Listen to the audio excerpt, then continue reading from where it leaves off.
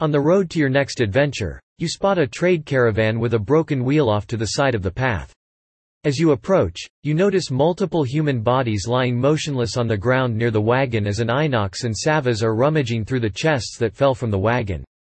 At first, you suspect that you are witnessing a robbery in progress, but after further inspection, you realize they are placing the chests back onto the wagon, taking particular care with an especially ornate chest.